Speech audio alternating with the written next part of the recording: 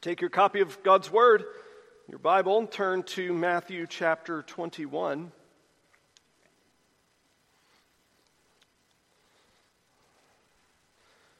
One of these exceptionally difficult passages to preach, not because it's difficult to explain, but difficult because you all know it. Matthew chapter 21, verse 1 says God's Word for you. Now when they drew near to Jerusalem, came to Bethphage to the Mount of Olives, then Jesus sent 2 disciples, saying to them, "Go into the village in front of you, and immediately you will find a donkey tied, and a colt with her. Untie them, bring them to me. If anyone says anything to you, you shall say, 'The Lord needs them,' and he will send them at once." This took place to fulfill what was spoken by the prophet, saying, "Say to the daughter of Zion, Behold, your king is coming to you, humble and mounted on a donkey, on a colt, the foal of a beast of burden." And the disciples went and did as Jesus had directed them. They brought the donkey and the colt and put them on their cloaks, and he sat on them. Put on them their cloaks, and he sat on them. Most of the crowd spread their cloaks on the road, and others cut branches from the trees and spread them on the road. And the crowds that went before him and that followed him were shouting, "Hosanna to the King, to the Son of David! Blessed is he who comes in the name of the Lord! Hosanna in the highest!" And when he entered Jerusalem, the whole city was stirred up, saying, "Who is this?" And the crowd said, "This is the prophet Jesus from Nazareth of Galilee." Let's pray. Oh Lord, you've spoken to us in the reading of your scriptures. Thank you that we can hear your voice there. We ask now that you would speak to us in the preaching of your scriptures, that we might hear your voice there. For Christ's sake. Amen.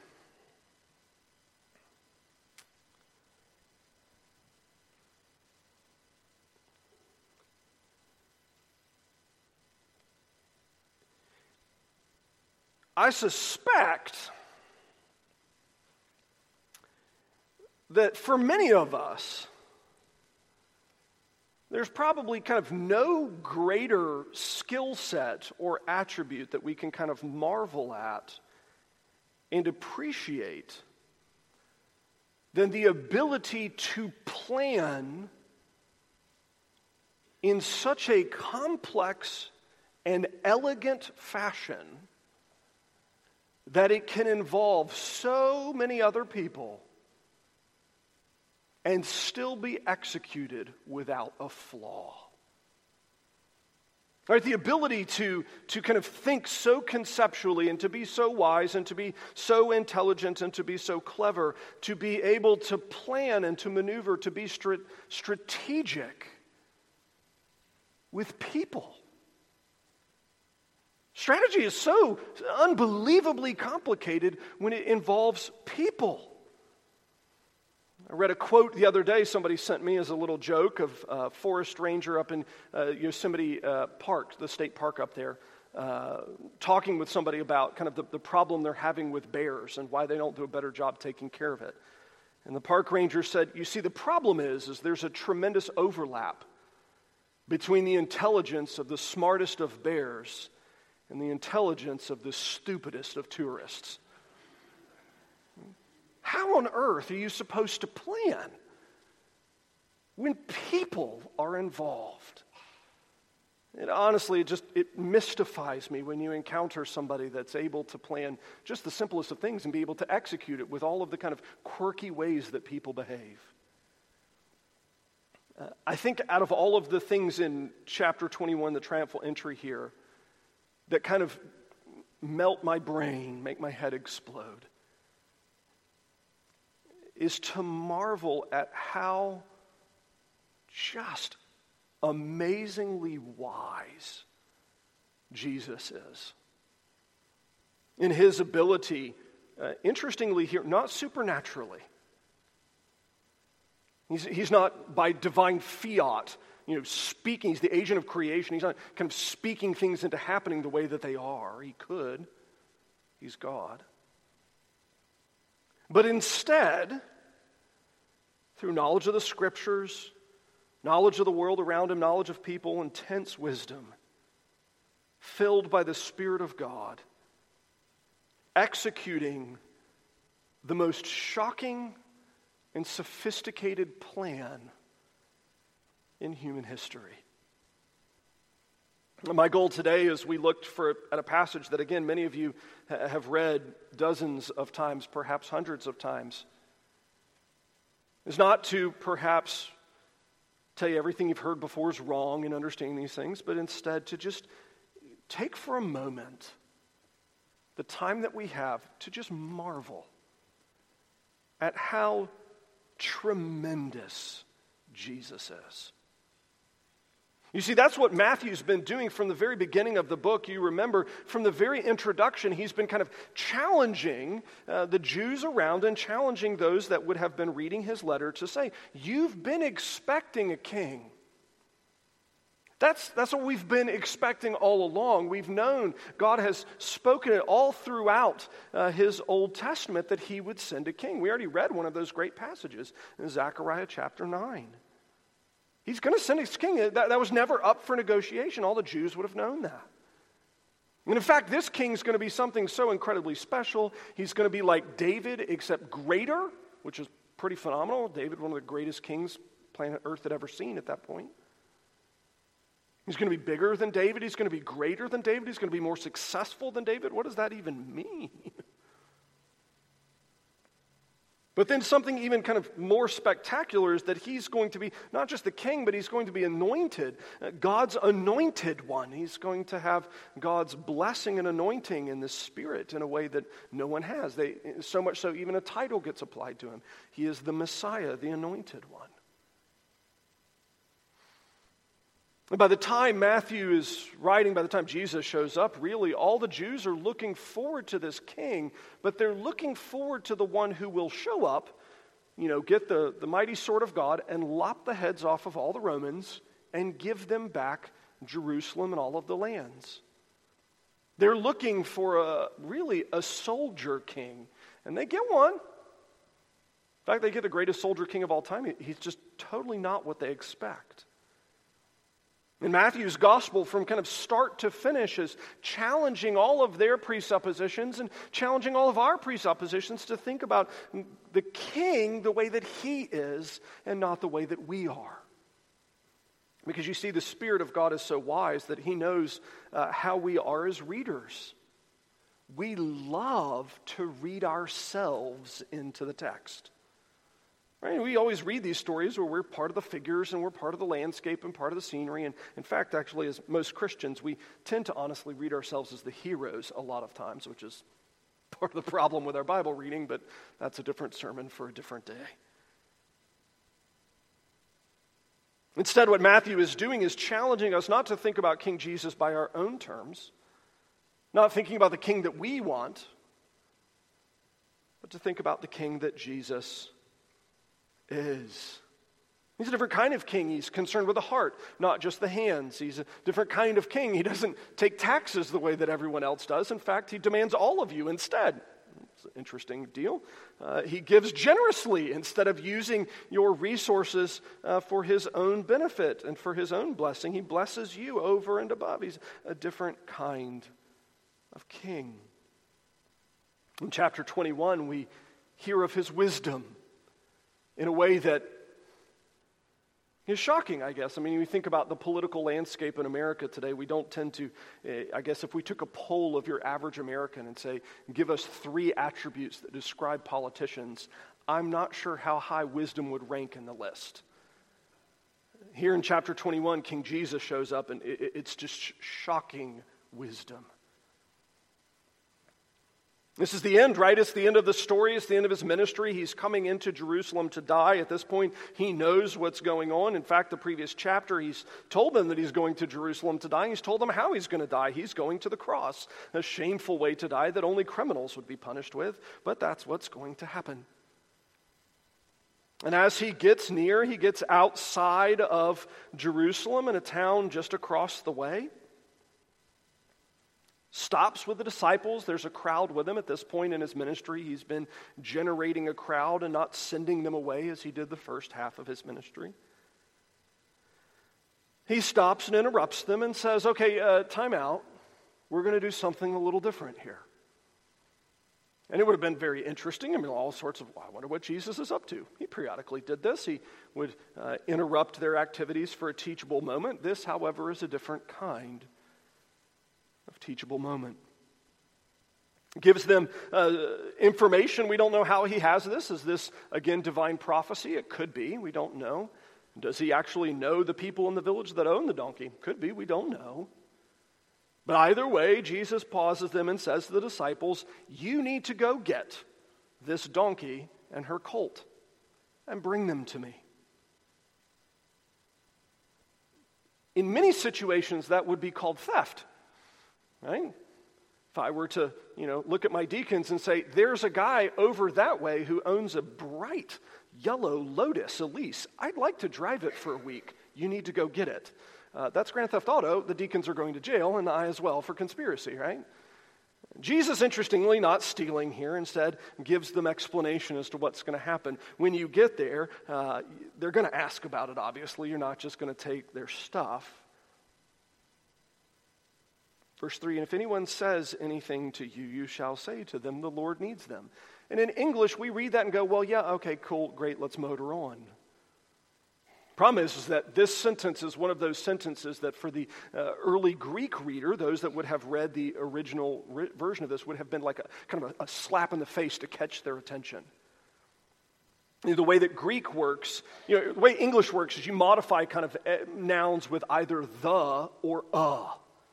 Right? It's either the Lord or a Lord, but we're kind of constantly delineating those two. Greek, it doesn't work that way. You don't actually have to do that. There's only one article, and you only add it in occasionally. Right, why are you talking about grammar this minute? Well, because in this section, Jesus clearly specifies that this is a donkey that belongs to the one and only Lord.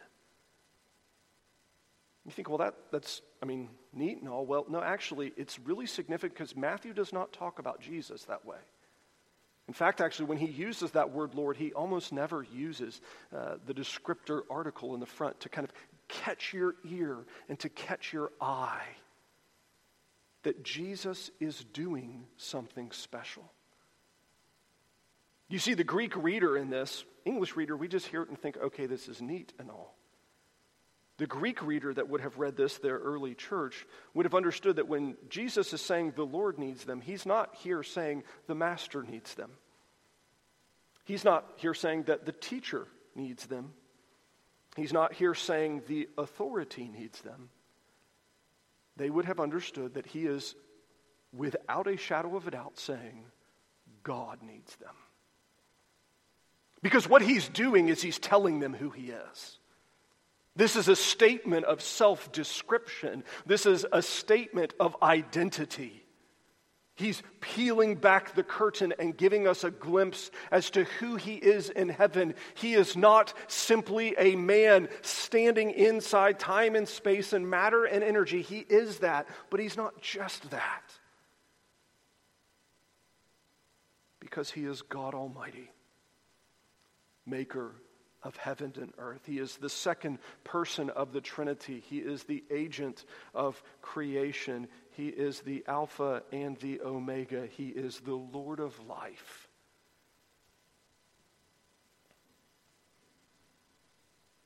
His statement to them is not just simply a kind of, oh, by the way, we're going to borrow your donkey.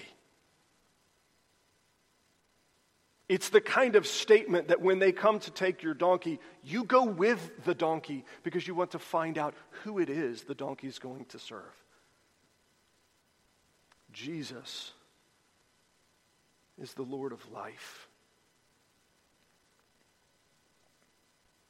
And it's amazing how, again, it's interesting, really. If you look at the history of theology in this great nation, that is one of the primary doctrines that has been kind of attacked over and over and over and over and over again. We live in a country that is, by and large, very comfortable with the idea of Jesus, as long as he's a man just like me. I mean, he's better than me, he's smarter than me, he's nicer than me, right? He didn't get hangry like I do, but he's just like me. The problem is that's not what Jesus says he is. I mean, you may think that he's a man just like me. That's not what Jesus says he is. He's the Lord of life. And so when he gives truth, it's not just, nice teachings. It's just not some moral guidebook. It's the Lord of life. The Lord needs them. So they go, and the disciples go. They ask for the donkey, they ask for the colt, and they bring them back. Matthew here chimes this in at this point. We find out from one of the other gospel writers the beautiful part of this. The disciples have no idea. They do not get this until after the resurrection. This is added in here so that we, the reader, understand the reason behind it. The disciples had no idea. They do not catch it in the moment.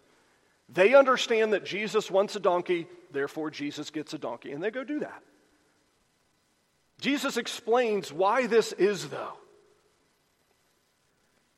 so that it would fulfill what was spoken in Zechariah chapter 9, verse 9. Say to the daughter of Zion, behold, your king is coming to you, humble, mounted on a donkey, on a colt, on the foal of a beast of burden.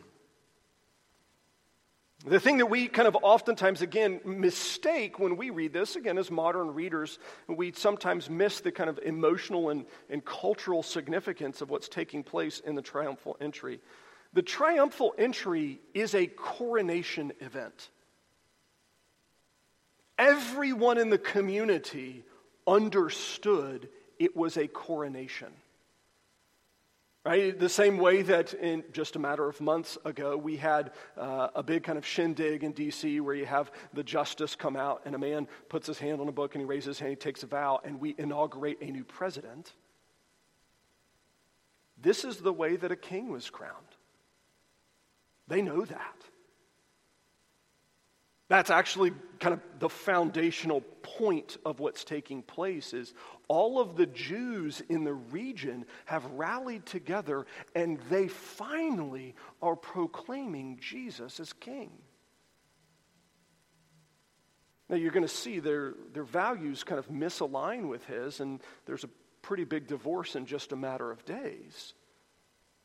But they're trying to understand and kind of capture, this is the king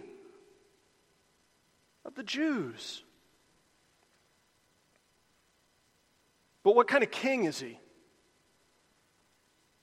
Interestingly, it says a lot about what kind of king he is. Do they go to the next town over and get, the great chariot?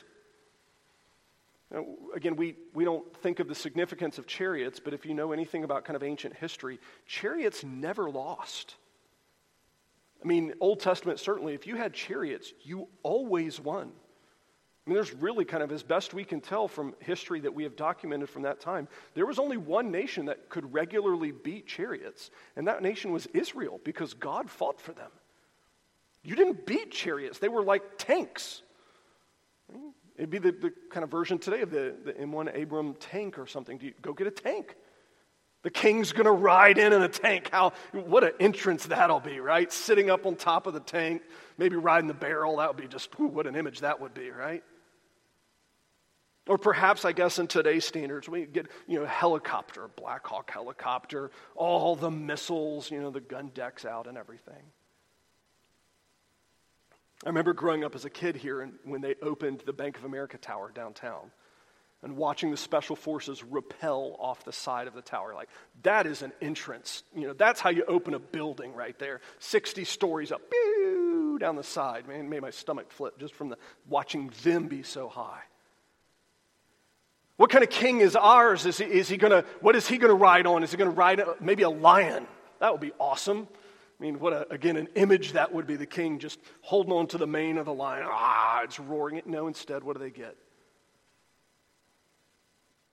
By his own command, the weakest, puniest, useful only for labor, least impressive animal that he can ride. They do not go get a war horse. They do not go get a battle stallion. They go find for him, by his own command, a creature of peace, so that the Prince of Peace would have a ride that matches his ministry.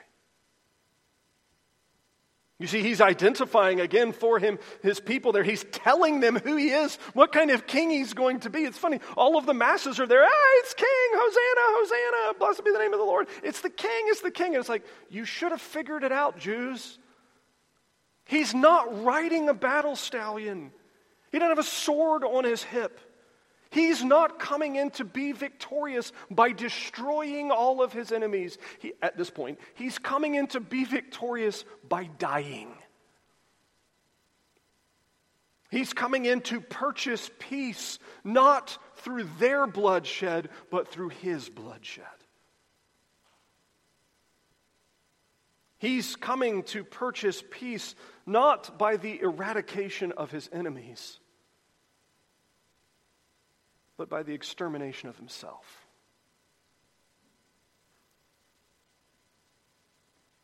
He's the Prince of Peace. I love thinking about this one too, because you think about Jesus designed for himself. I mean, he could have picked anything. Granted, he knows the Old Testament so well, he's fulfilling prophecy. He could have picked anything, but he picks literally the lowest and kind of most meek sort of way in. And I love thinking about how differently that would look if we got to kind of pick our own entrance music. Pick our own entrance, vehicle. They used to do that in baseball, and I loved it. It was the best.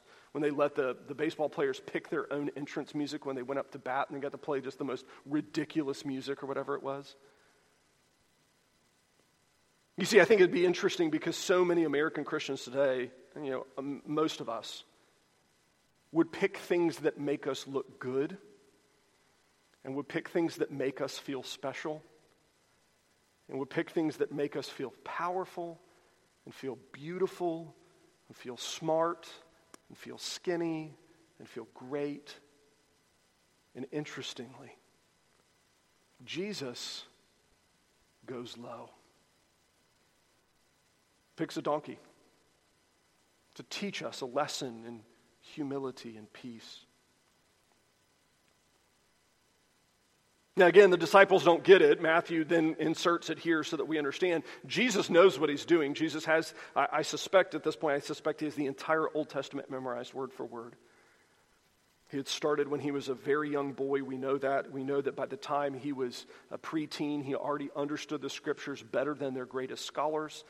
We understood that he spent so much time in the temple or in the synagogue, memorizing the scriptures that when his parents lose him, he's not disrespectful. He's like, you should literally know where I hang out, right? I don't go down to the skate park and skateboard. I go to the synagogue or the temple or the tabernacle or whatever. I go memorize the Bible. That's what I do. You should know that. They forget. So here he's fulfilling prophecy that was given hundreds of years prior. And as I mentioned in the reading of Zechariah chapter 9, the prophecy that he's fulfilling is a shocking prophecy. Because what it is the portrait of the King of Kings, the God's King, coming to rule and reign inside creation. And it's this kind of weaving and blending of all of the different parts of his ministry and reign into one.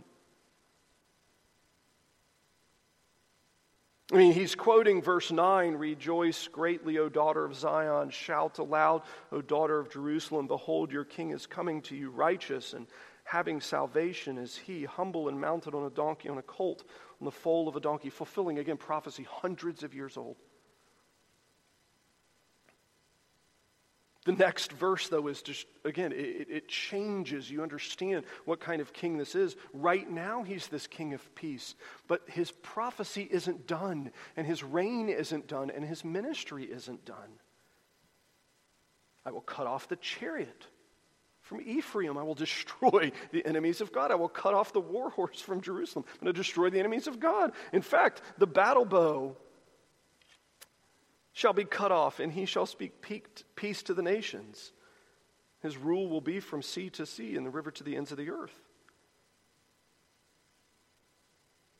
And in fact, even so much so, the next verse 11 there in Zechariah, I will set your prisoners free because of the blood of my covenant. What a statement. And I love, again, you get to see how wise King Jesus is. That the disciples, who were very, very clever men, I mean, they're uneducated by the world standards, but very clever men, they don't get it. But he does. They don't understand. This is the prophesied one, the prophesied king, the one that's been explained all the way back from Genesis 3. He's here. The Lord of life. So he's Lord, he is the Prince of Peace, he's prophesied. Interestingly, the crowd takes up a new kind of addition to this. They bring the donkey to Jesus, the colt to Jesus there in verse 7, and there's no saddle, all right? It's not intended to be ridden. At this point, we get the colt is probably of age. We know he's never been ridden, but he's at the age where he would first kind of begun to be broken in. That's how these animals were used. And so what do? There's no saddle, so they just take the cloaks off of their backs and lay them on the back of the animal, and then Jesus rides in on that. And as I said, the Jews understand, they get it. They know what's taking place. We have a coronation event of King Jesus. So what do? Well, they treat royalty the way that royalty demands. Verse 8, the crowd then begins to take their clothes off and put them on the road so that even the donkey doesn't have to walk on the road. It walks on the clothes of people instead. Others cut branches from the trees. This, you get your palm branches, and some spread them on the road, and others begin to wave them. And then verse 9, they quote Psalm 118. The psalm again here capturing the reign of God. What does God's reign look like? Well, Hosanna, our helper, is here. Who is it? Well, he is the Son of David. This is the king that God promised from the very beginning. Even the Jews are saying it. He's the Messiah, the fulfillment of everything that is in the Old Testament. He is the King of Kings. At this point, I love to think about just kind of pondering what the disciples' response would have been like. What their experience would have been like. Because you remember that the ministry of Jesus follows a very particular flow. He begins to add them on at the beginning. And he goes around and he teaches, and he does miracles to confirm his teaching. And he gets rid of the crowds more or less everywhere. When he heals people, he tells them to go away and be quiet. And when a great crowd gets together, he feeds them, and then he tells them to go away. Sometimes he goes across the lake so they can't follow him. They still try to, but his entire ministry is really one of trying to get rid of people. And it's my favorite part of those books and how to pastor like Jesus. Get rid of people. All right, I can do that. I like it.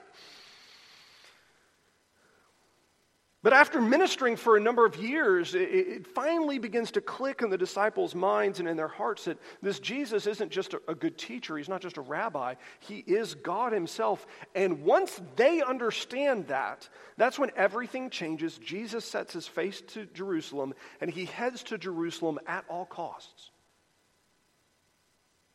And so for the disciples, for at this point, 3 years they've been with Jesus, watching him get rid of people. Watching him kind of minister to them, bless them, encourage them, but then leave them so that a giant crowd could not be formed.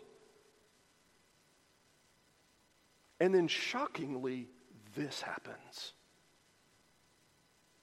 Again, not just a little crowd. 2 full towns have emptied out at this point to come together for a coronation event. In fact, actually, you get the impression that part of Jerusalem even comes out. So at this point, 2 full towns and part of a city have emptied out to come crown the King of the Jews, to rejoice and to celebrate. And you have to think the disciples are standing there going, what's going on? This Messiah that we've been following has been trying to get rid of the crowds, but now not only is he tolerating them, this is key, he's encouraging them. Right? This is significant. He actually waits for the donkey to get back. He waits for the people to get there. He waits until the people amass into this kind of large, just boiling mob.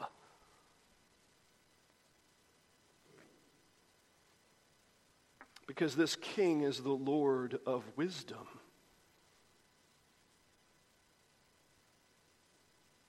He has a perfect plan. He knows exactly what he's going to do. Not all the gospel writers record the same kind of flow of the day. Matthew here jumps from Sunday evening in verses 10 and 11, Sunday afternoon in verses 10 and 11 to Monday, probably mid-morning in verse 12. But we know actually what takes place in between those two things. The Lord of life, King Jesus, in his great kind of coronation event on earth, the Jews proclaiming him to be the King of the Jews, verse 10 enters into Jerusalem. This would be kind of, a bit of an inconvenient reality for most of the people, because they would have known this is really awkward, right? This is one of those moments where it's like, oh, what's going to happen? This is uncomfortable. The guy who was just crowned King of the Jews outside is showing up into Jerusalem, which is where the King of the Jews reigns. Shows up into his capital, which would be his temple and his palace. What's he going to do with that? Is he going to get rid of the Romans? Like, is he going to throw them out? Is he going to evict them? That's what they're expecting. It's his town. This is where the king reigns. That's actually why the crowd at this point is so excited, and why verse 10 is so interesting and so significant. When he entered Jerusalem, the whole city was stirred up. Everybody's out. And they're asking this question, who is this? What's going on? Now, they know who Jesus is. I imagine almost everybody in Jerusalem at this point knows exactly who he is. This is a loaded question, though, of not just is this Jesus, but is this Jesus the King? Is the King of the Jews, is the Messiah, is the final King finally here? And the crowds give an interesting answer. It's a good answer, but it's a non-answer, isn't it? This is the prophet, Jesus. It's not a wrong answer. He's from Nazareth, Galilee. It's not a full answer. They're not actually even convinced themselves. Which is, again, a little bit of foreshadowing. Right? Good literature has good foreshadowing, because we know what happens. Jesus comes in, right? Goes to the temple, and goes home. And you know how kind of the mob works. They're like, we're ready for, go kill the Romans. Why are you going home? What's happening? We're so confused. What's taking place? Because Jesus is doing something in verses 1 through 11 with this kind of coronation event. He is manufacturing his own situation. Remember, when the Gospels are very clear about this, when Jesus goes to the cross, he goes to the cross because he wishes to be there. And when Jesus dies on the cross, he dies on the cross because he wishes to do so. He's very clear. No one takes the life of the Son. The Son gives it up willingly. Chapter 21, verses 1 through 11 is Jesus making sure he makes it to the cross. Because what he's done is he's brought a mob with him that in just a matter of days are going to be betraying him. Who do you think it is that's calling for the other criminals to be set free? It's these people. Who do you think it is that's crying out, we don't want Jesus, want the other murderers? Let them go. It's these people. Who do you think are the people that are raising the intensity and the fervor inside Jerusalem so much so that the priests and the scribes and the Pharisees are like, we got to do it now. Like, we can't let Jesus live any longer. We got to get him this week. Who on earth tries to commit murder on Passover week? They did. Why? Because he forced their hand. Because he's so wise. He knew what victory looked like. He's going to make sure it happened. He raises the stakes. He accelerates their timeline. He forces the issue. And you think, well, it seems a bit of an odd plan. Yes, that's the point. Isaiah 55, God's ways are higher than your ways. And what we would think of, we would match most of us just like the Jews. We want him to come in and immediately be victorious. Instead, what does he do? He immediately comes in to die. That's what he does this week. The rest of the book is the execution of the Lord of life. Everything he goes through from Sunday afternoon all the way through his death and then resurrection. Because he's not the kind of king that you or I would be. He's the kind of king that God would be. And he's the kind of king that saves you and me.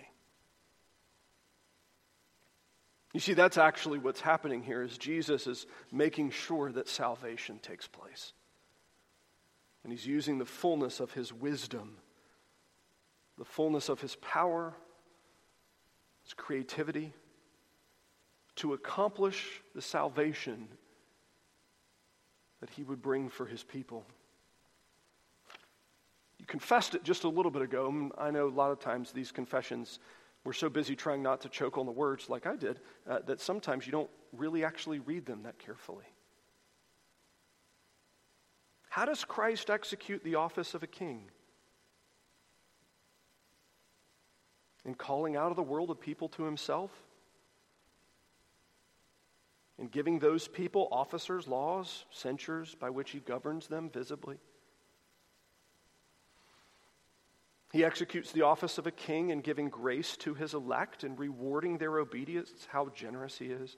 In correcting for our sins, preserving and supporting them under temptations and sufferings. And I think that next one is one that we tend to skip over a little bit, isn't it? Christ executes the office of a king in restraining and overcoming all of our enemies. And one of the other parts of the catechism says, in defeating both his and our enemies. That's what chapter 21 is. It's Jesus being victorious over our enemies and making sure he goes to the cross. See, the beautiful thing is, while here the Jews are worshiping him, they're worshiping him incompletely. Hosanna. Hosanna in the highest. Blessed is he who comes in the name of the Lord. This is the Son of David. They're only half right because they think he's an earthly king. We have this great privilege, having the fullness of Scripture and the fullness of revelation, to not be half right, but to be whole right. To meditate on the beauty and glory of our King.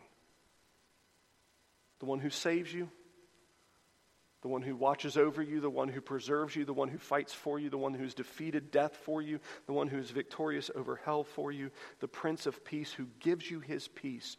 You can know him. That's why this table to me is so unbelievably significant. That as we go to the meal in just a second, this isn't a king who's decided to kind of rule and reign and cast off the little ones, right? The peons, the unimportant people. Too many politicians, we hear stories like that, right? They come into power and then they forget about all the people that elected them or things like that. Our king instead feasts with us, but not simply on food, but on his very self, that we might commune with him. Let's pray. Lord, we thank you for your generosity to us. It is undeserved. We ask that you would give us a mind that contemplates the beauty of Christ Jesus, in whose name we pray. Amen.